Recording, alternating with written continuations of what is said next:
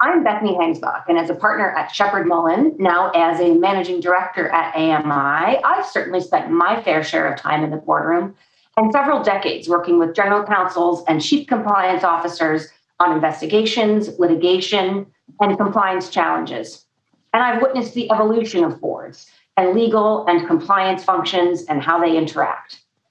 I'm particularly excited today, thrilled actually, to be joined by Carrie Robinson and Audrey Harris, who both have been in those in-house hot seats.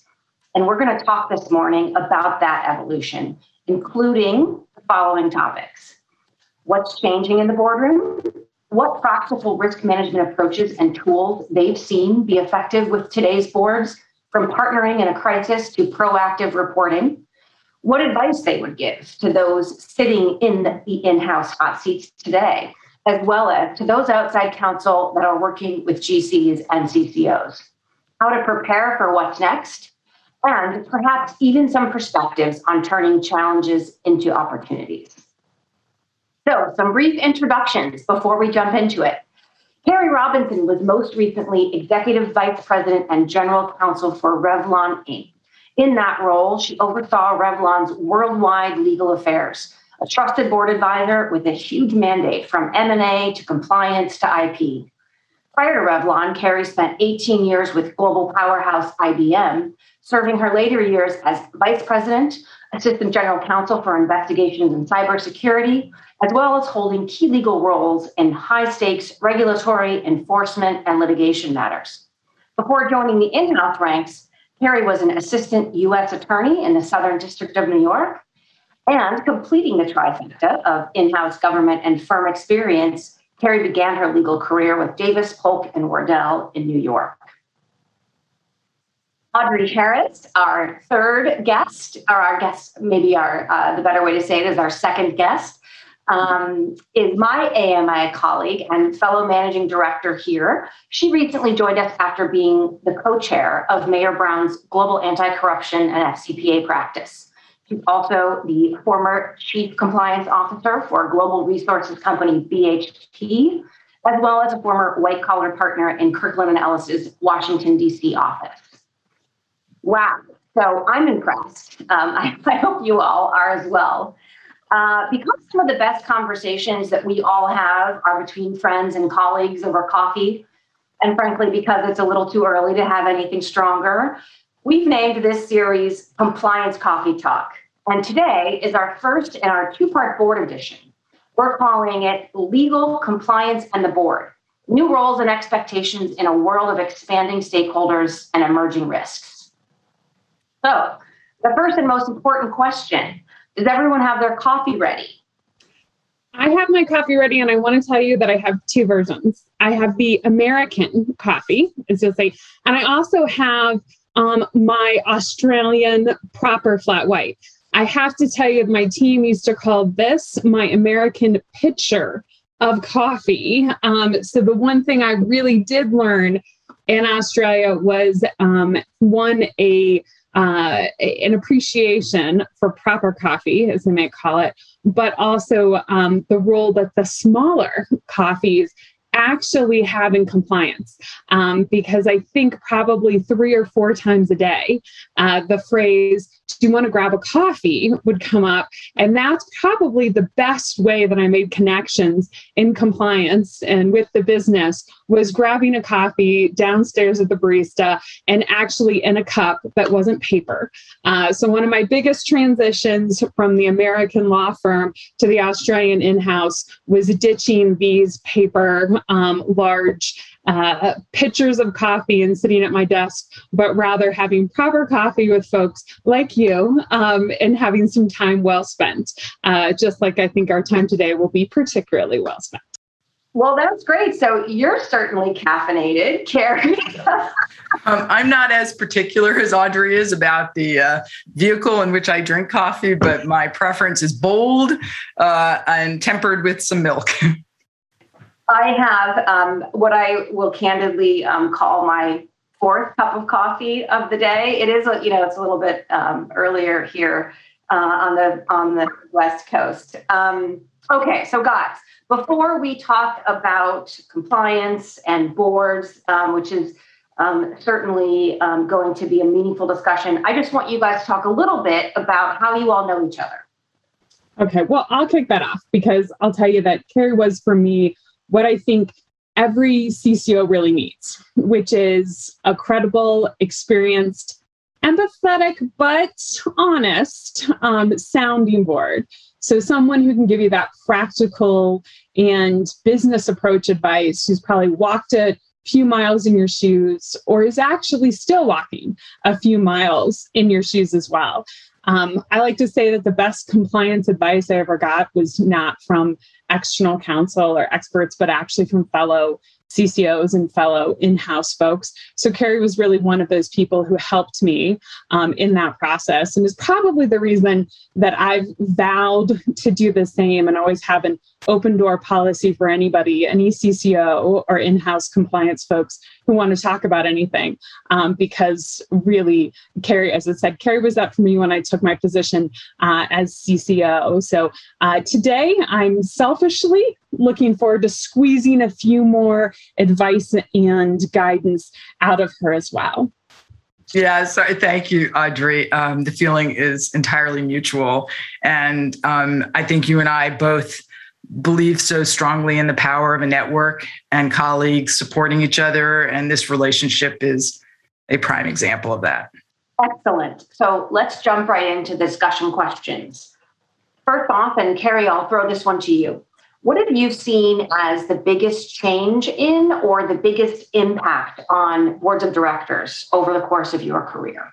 I think more recently, there's an increased focus by companies, their boards and regulators in two areas, on board composition, but also on the board's mandate.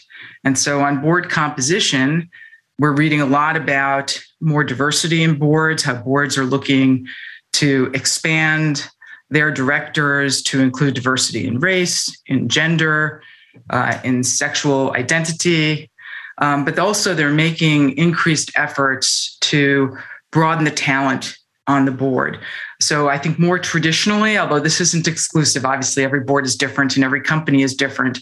I think more traditionally, boards focused on having a lot of accounting and finance expertise on their boards. And now I think that they're looking to diversify talent to include, business thinkers, people who understand supply chain.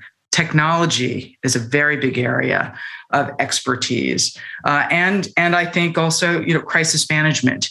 And also that, and I'll lead into the next area, which is a board's mandate, or the areas, the landscape that boards are now responsible for, because I think in the area of risk and crisis management, that's expanding and it's becoming more and more an area of concern and focus. So for example, boards and management obviously are very focused and have been for years on ERM, on corruption and enforcement, which we all know very well, but more recently on ESG, on cybersecurity.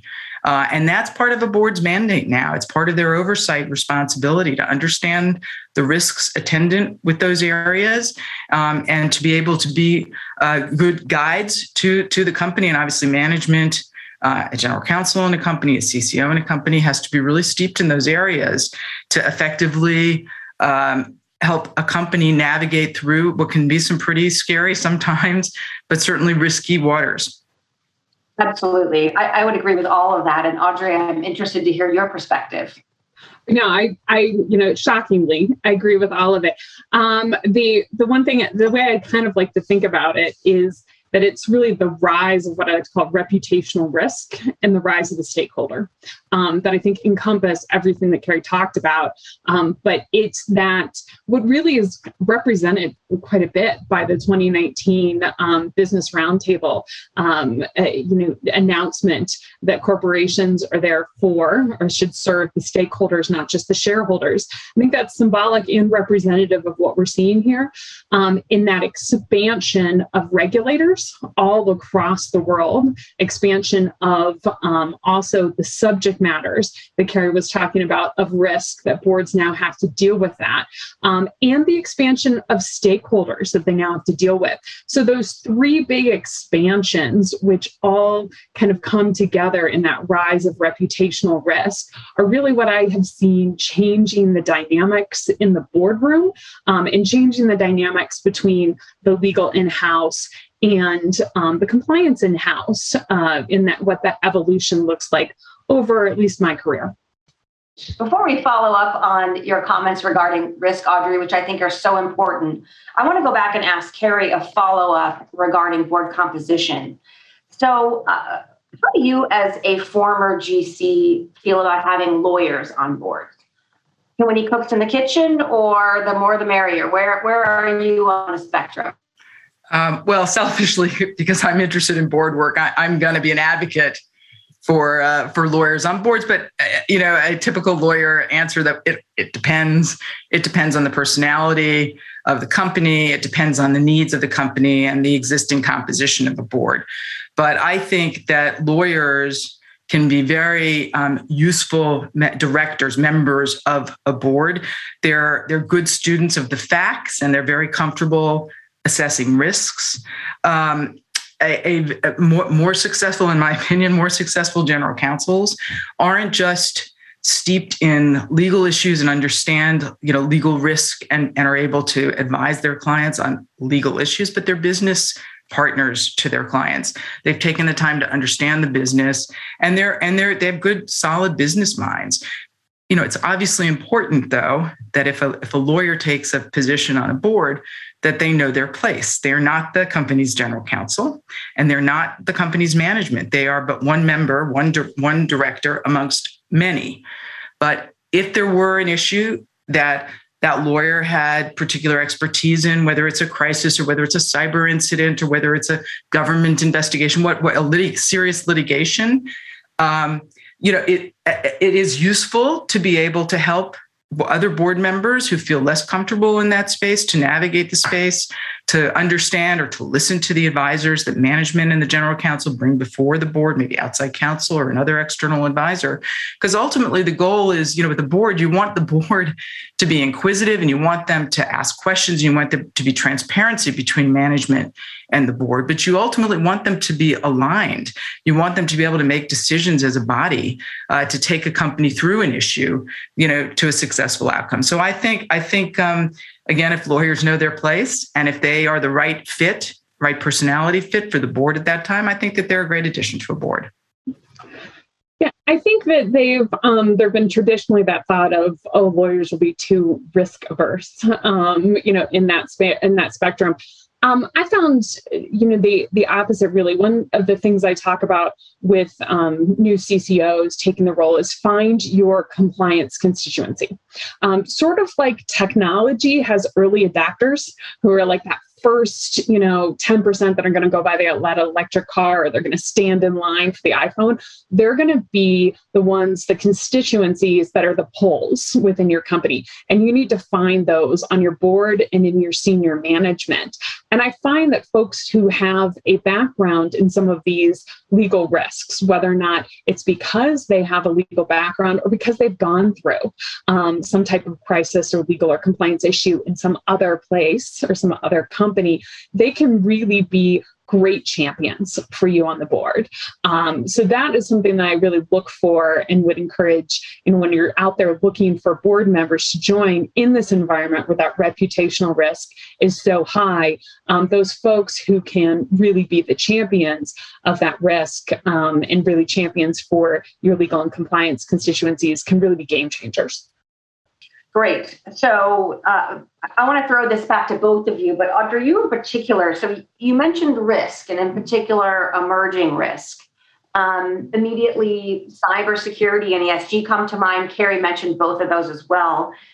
What role are you seeing those play on board and in the legal and compliance function mandates? Well, I'll kind of start with the legal and compliance function mandates, because I think these things are really big drivers. At the very general and high level, I'll say that the function, so legal function, compliance function, there's been some huge changes in my span of career about how those in-house functions function. I think they're not anymore what I'll call the in-house post box. So there was a time when I think smaller in-house, they were a post box to external counsel, or they were just there when the business wanted to ask them for advice.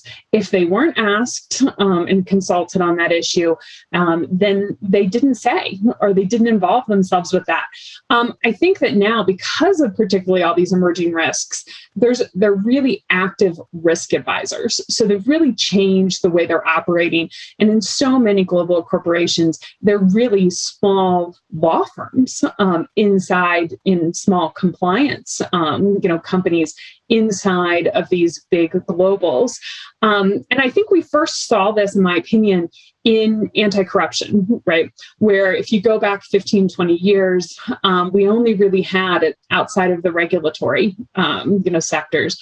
We really only had legal functions and audit functions.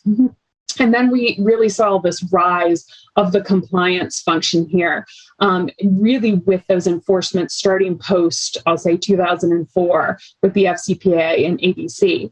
Then we saw that again, I'm going to say, with data privacy, especially around GDPR and Europe. And it's like, where are we going to put this issue that we now have? And it really ended up landing quite a bit in the legal and compliance teams in Europe in particular. Then I think second, we saw that with whistleblower, regulations, is particularly for SEC listed companies. We saw that pull, and what happened was we saw hotlines and whistleblower response moving from the HR function into this ethics and compliance functions as well. And now we're seeing that, I really think, in ESG, where things like human rights and other ESG community impacts used to live with a community or a communications or even an investor relations group. And that might be also because of some of the first regulations there were about disclosures in that area. But what I'm really seeing is, if not just cooperation between ethics and compliance and those other functions on these subjects, actually seeing the mandates move over into that compliance and ethics group, because they know those same types of controls and they can really leverage in that space. And I do think that that's also changed in the relationship of CCOs and general counsels with boards, because the expanded mandate just means more things to talk about and more discussions with your board in these key areas. What about you, Carrie? What's been your experience? When you're talking about these two particular risks, cyber and ESG, I think they are very much shared responsibilities of management of the more traditional control functions like the Chief Compliance Office, Internal Audit, the CIO's office, and legal, and also the board. The company, its management, obviously with its lawyers advising, are responsible for the governance and the implementation of a company's cyber and ESG policies and programs. Boards are responsible for the oversight, and more they bear responsibility in these areas. And there's obviously the emerging risk of not only management, but the boards being held accountable for a company's perceived either underperformance or deficiency in these areas. So I think it's critical that businesses have open dialogues internally amongst the stakeholders on those issues, but also have transparency and open discussions with their boards. And so, let me just take them separately and talk about the two areas and the kinds of things that businesses are thinking about, and if they're not already should be thinking about. And understand, every business is different, and every business at different size, different location, and different levels of maturity. So some are, well beyond the list I'll just throw out, and some are just beginning. But no matter where you are on the continuum, I think it's very important that you either continue to enhance your programs in these areas or start to build them. So, for example, cybersecurity. We're hearing a lot more about cybersecurity. An intrusion or an attack on a company can have enormous risks, different kinds of risks, reputational, very largely financial. And there's an increased scrutiny now and expectation in the enforcement community on disclosures. And I think that we're beginning to see that there may be additional requirements on at least public companies to make certain disclosures in this space, right? So what should a company be thinking about and what should it be speaking with its board about? First of all, management with their legal team, and if necessary with external advisors, should think about, have we data mapped our organization? Do we know where the critical data is and what the systems are? What kind of systems is the company using? What's the IT infrastructure? Is it legacy? Are they connected platforms, cloud, a combination of all of it, which is typical? Are the networks that the company is using secure? Is there appropriate encryption, firewalls, malware protection? Identify the third parties that the business does business with, and what are the risks in cyber with respect to those relationships? If the company doesn't have policies or programs in place, put them in place. Does a company have a CISO, a chief information security officer? And whether it's a group of 2 people or a group of 50 people, again, depending on size and level of maturity and liquidity, et cetera, start to build that framework. Educate your employees all the time. If a cyber incident happens, a phishing or a smishing, incident, use it as an opportunity to educate employees about what they are and how to respond to them and avoid those situations, right? Have an incident response team. Be proactive about thinking through, what if we have a cyber event, be it little or very big? What are we going to do to respond? How are we going to prevent a situation like that from happening? And again, whether it's a team of 2 or a team of 50, start to build that team. And I'll put in a plug for outside counsel here.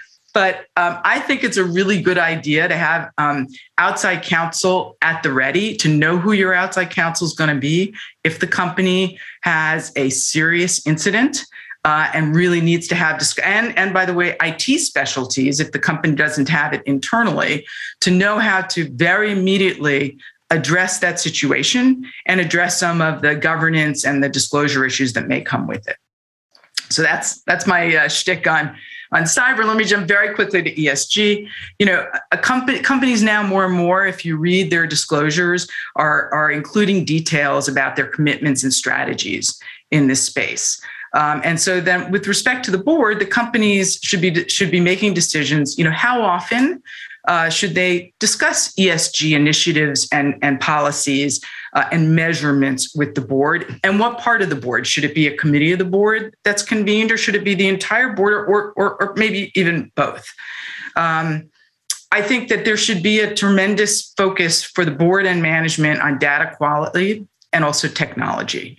How does the company collect information or retain or retrieve or evaluate ESG data? And by the way, that would be a completely different podcast, but data in general, right? Data in general.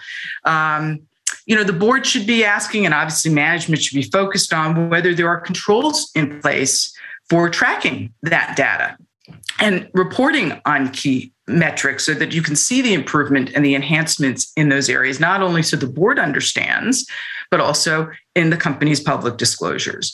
So I would say, set your targets on goals and progress, and have measurable progress, right? And an open dialogue with your board, management and the board, so that the board is pressure testing what management is presenting to them in terms of their progress along obviously both initiatives, cyber and ESG.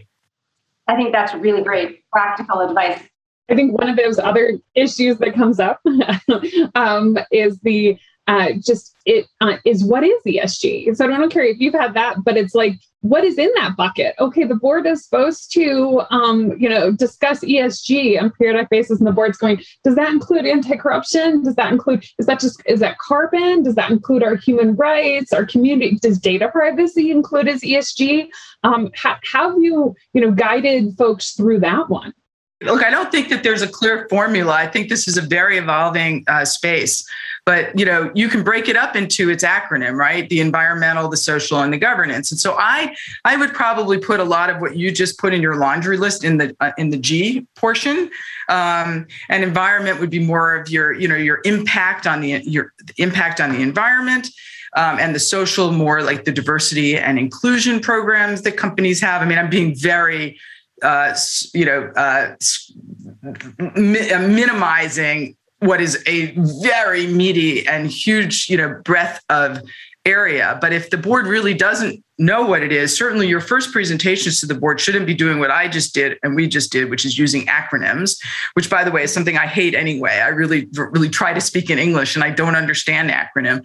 But companies should be doing a presentation to the board, taking the board through each of the elements and taking the board through where the company is on each of those elements. And that's what I'm talking about in terms of measurable progress. Start somewhere. And then the next time you're going into your board, show the improvement and in those areas and keep the same format if that's the easiest way to continue to have that discussion until it becomes much more of a natural discussion and you don't need to be guided by, the three prongs. Well, yeah. And I ask it really because I think it is so dynamic and that defining it, and there's lots of frameworks out there too, where we're talking about from the UN Global Compact to others as to how you're going to bucket these. But I agree. The first and most important thing is deciding with your management and with your board how you're going to address these issues and where those are going to be, and then having that framework to keep coming back to it. And that allows you to actually have that data and that comparison. Because without that framework or that consistent way of thinking it among the board and among your senior management, you all may be talking a different language and thinking a different thing, and especially in these super dynamic kind of environments.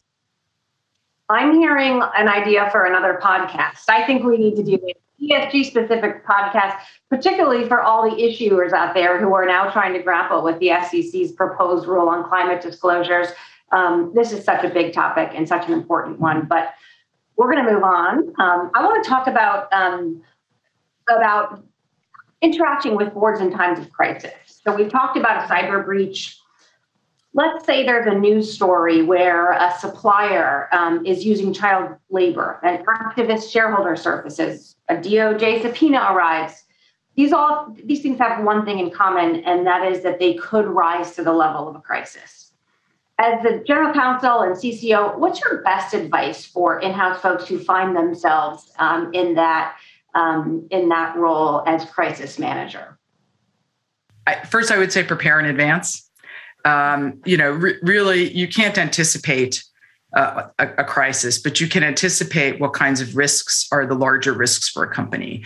And so, try to identify those risks in advance and enhance processes where they're weak in those areas to help mitigate an issue when it comes. And it helps you be more proactive about what a company's risk is and about what your response is when an unexpected, I'll call it crisis, sort of an unexpected but really big problem comes in the door. When that big problem comes in the door, the first thing I would say is, assess the severity of the crisis, right? Don't lose your head. Don't overreact. Really just, you have to take a deep breath. Everybody wants answers right away. But you have to be efficient. You have to be timely about a crisis. You have to have, a communications team that may be having to respond very quickly. You've got a CEO who's, pounding on your phone or your door, wanting to know, and you've got a board and, external accountants. Assess how severe the situation is, so that when you're presenting the situation, you're being level about the how risky it is or isn't.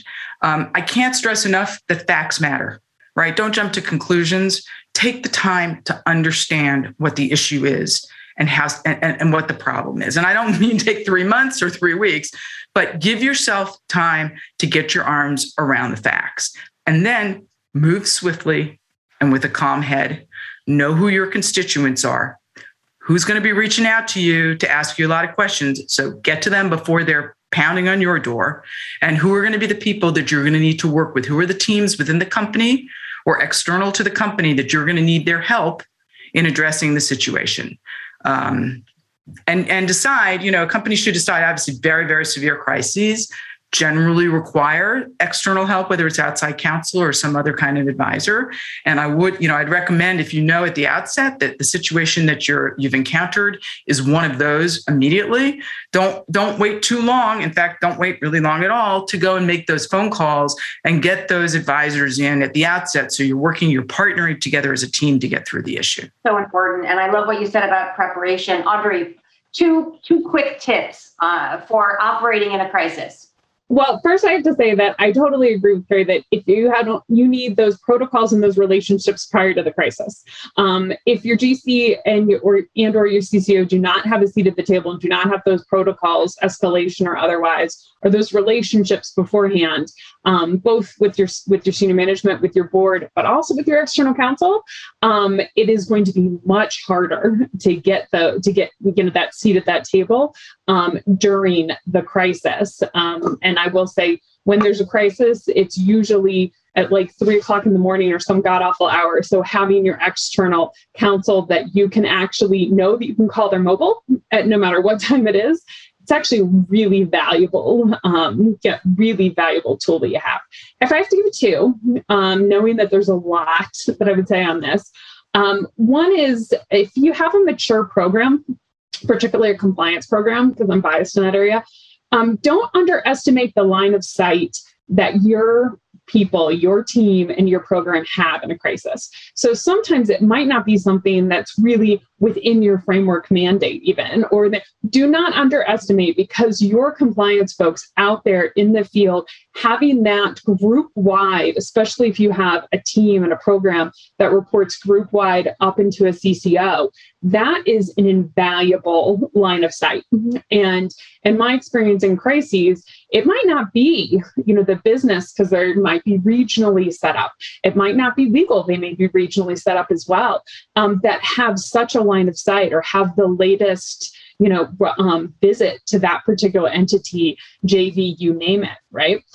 So don't underestimate the line of sight that you have there, and that your compliance information can actually be incredibly helpful. So this is a great opportunity to show a different type of value with your people and your program and your connections that you've built. The second one is more operational. And just like Carrie was talking about, like, what do I do immediately? And this is something that my mentor and I years ago, like 20 plus years ago, came up with. Whenever there's a crisis, we say spirit, as in throw the spear at it. And what is it? It's stabilize, preserve, evaluate, investigate, analyze, remediate.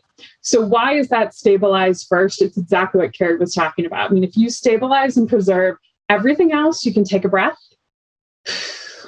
figure out what's going on, and attack it very methodically. But as long as you stabilize, as long as whatever's happening isn't going to continue to happen, I always think about it in an anti-corruption bent because of my background. So I think make sure there's no payment going out the door to that third party, or there's steps you can immediately take that can at least cordon off the jurisdiction or something for those touch points for going forward. Nothing to make it worse, right? So stabilize and preserve, and then it allows you to have that moment to analyze and then to put together that plan to investigate as well. And at the same time, think about those remedial actions that are happening. So that is the one thing the two bits that I would give. One, don't underestimate your line of sight if you have a mature compliance program and really the value you can give there. And two, if you have a crisis, make sure to spear it. So important, so helpful. In the time that we have left, I want to talk just briefly about escalation. I think this is such an important topic, and I certainly know from years of counseling companies myself that often there are issues that aren't the crisis or crisis level issues that often have smaller precursors, inevitable canary in the coal mine, you might say. So what can GCs and CCOs think about in reporting and determining what and when to escalate to whom? And Carrie, I'll let you take this one first. Okay. Again, know who the key stakeholders are, right? Who are you reporting to? So internally, if you're the general counsel, you're speaking with your CEO, your CFO. You may be speaking with the impacted business lead to let them know what's going on and to gather information from them. In terms of reporting, you have an obligation at the right time and in the right manner to speak with your external accountants, and obviously with your audit chair, your audit committee, potentially, maybe the full board. And what order you do that in is important, and the assessment of whether you need to speak with those stakeholders is important. There's no recipe for. It's really a judgment call. It depends a lot on the facts and on the company and on the level of importance of the crisis. I think it's always important to maintain an open communication and as transparent a communication as possible with senior management, so they understand what's going on, at least from a legal risk and a business risk perspective in their company. And that doesn't mean calling your CEO every day to give them an update on the new thing that happened that day. But it does mean whatever your regular cadence is with your CEO, to use some of the time to discuss some of that risk. And obviously, you have to use your judgment if a crisis comes in the door, something that is more important. You don't wait for your regular update meeting with your CEO. You find time much more immediately to raise the issue. You have to make an assessment whether it's an issue that is important enough or the right kind of issue to raise with the chair of your audit committee. And also you have to understand the politics and the dynamics between who do you speak with first, the chair of your audit committee or your external accountants. And again, there's no recipe for that. And sometimes it varies a little bit. And a lot of it is taste and choice, et cetera, between, what does the chair of your audit committee prefer, or what is the issue and what is the crisis. I also think that you have to be careful about what you raise to your audit committee. I'm not suggesting at all that you're not transparent or open with your board. You should be, but some risks and some issues are just not board level information. And I think oversharing can actually present its own risks to the board, right? Because you're now making them responsible because you've told them about an issue that really isn't that part of their mandate. It isn't part of their oversight responsibilities. It's really management's issue, and for management, to handle, and not for the board. So it's a hard question to answer. I think it's a really interesting and important topic, but so much of it is experience and good judgment. Audrey, what do you have to add to that? Yeah, I would say, obviously agree with, you better have your reporting protocols and your ways of working in relationships established from the start. And I'll even say this, which is established hopefully before you even take the job. As GC or as CCO, you understand it's a great question to ask when you're being interviewed, by the way. What's your philosophy? And actually, I was asked this at one point in time. If something happened and they gave me a scenario, how would you escalate? Who would you go to? How would you report to? I thought this is a fantastic question because you are able to really assess somebody's judgment and what they're thinking.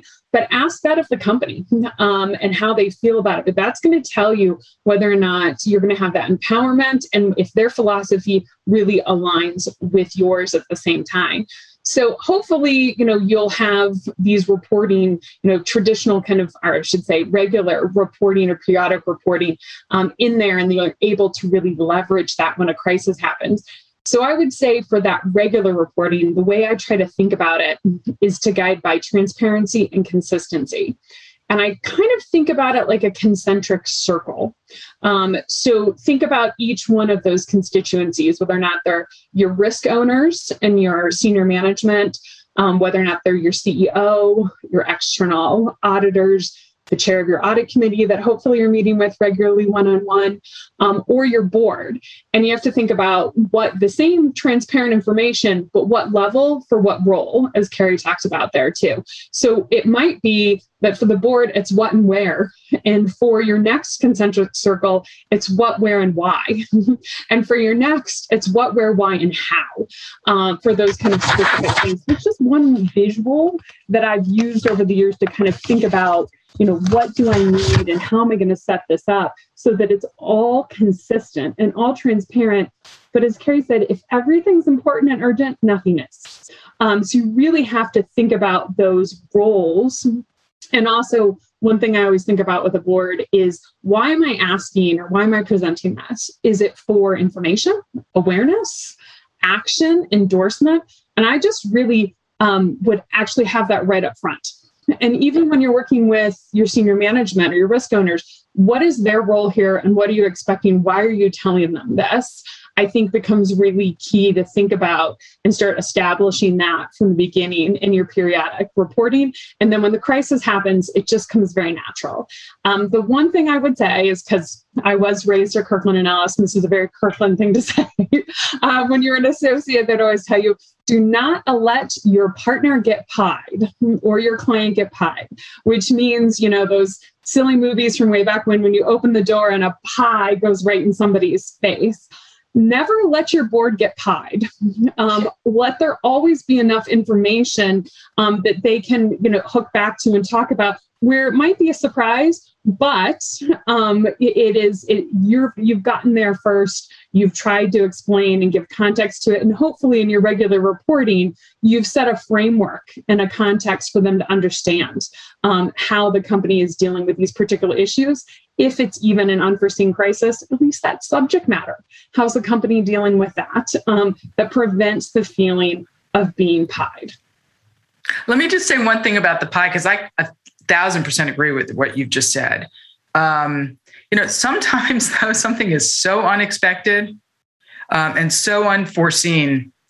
And I guess the best advice that I can give after you've recovered from the shock and you've discussed it with, your management, is don't be afraid to speak with the board, though, because it's, you have to speak with them and you might get a licking. Why didn't you anticipate this? And how did this happen? But that's a conversation you have to have. But you can't not talk about it and you can't not raise it. And sometimes, it's an unfair question that I think everyone who's been in the GC seat or the CCO seat has asked. What's next? What's the, you could say, an anticipated Me Too, and prior to that October timeframe, which everyone knows about. What's that next thing that's going to hit us? And there's lots of ways we all try to look at leading indicators and other things. But sometimes, I secretly in my heart want to say, I don't know, because I don't have a crystal ball, right? Let me see. There's lots of things and ways, whether it's benchmarking or leading indicators, but you're absolutely right. We all don't have crystal balls. So you may have a little bit of pie on your face and just have to talk through it and be willing to appear with that pie right all over your face. Right. And with a plan, right? I mean, because that's what your job is, right? And ultimately that's what the board's responsibility is too. I mean, your job is to propose, a plan to the board to navigate through the problem, right? Absolutely. And the board, helps with its oversight responsibility. So don't go to the board saying, "Oh, I got to have this problem," and not have a solution, or at least a proposed solution or an action plan for the problem. That I'm not advising you to do that, but you don't have all the answers. And there's nothing wrong with saying, I don't have the answer to your question now, but I know it's your question, and I'm going to come back and I'm going to continue to report to you on this issue. But I don't have all the answers right now. I think that's really important that you be willing to say that you don't know. I've heard many times that people say, that's one of the things that we struggle with most in these positions. We think we have to know everything.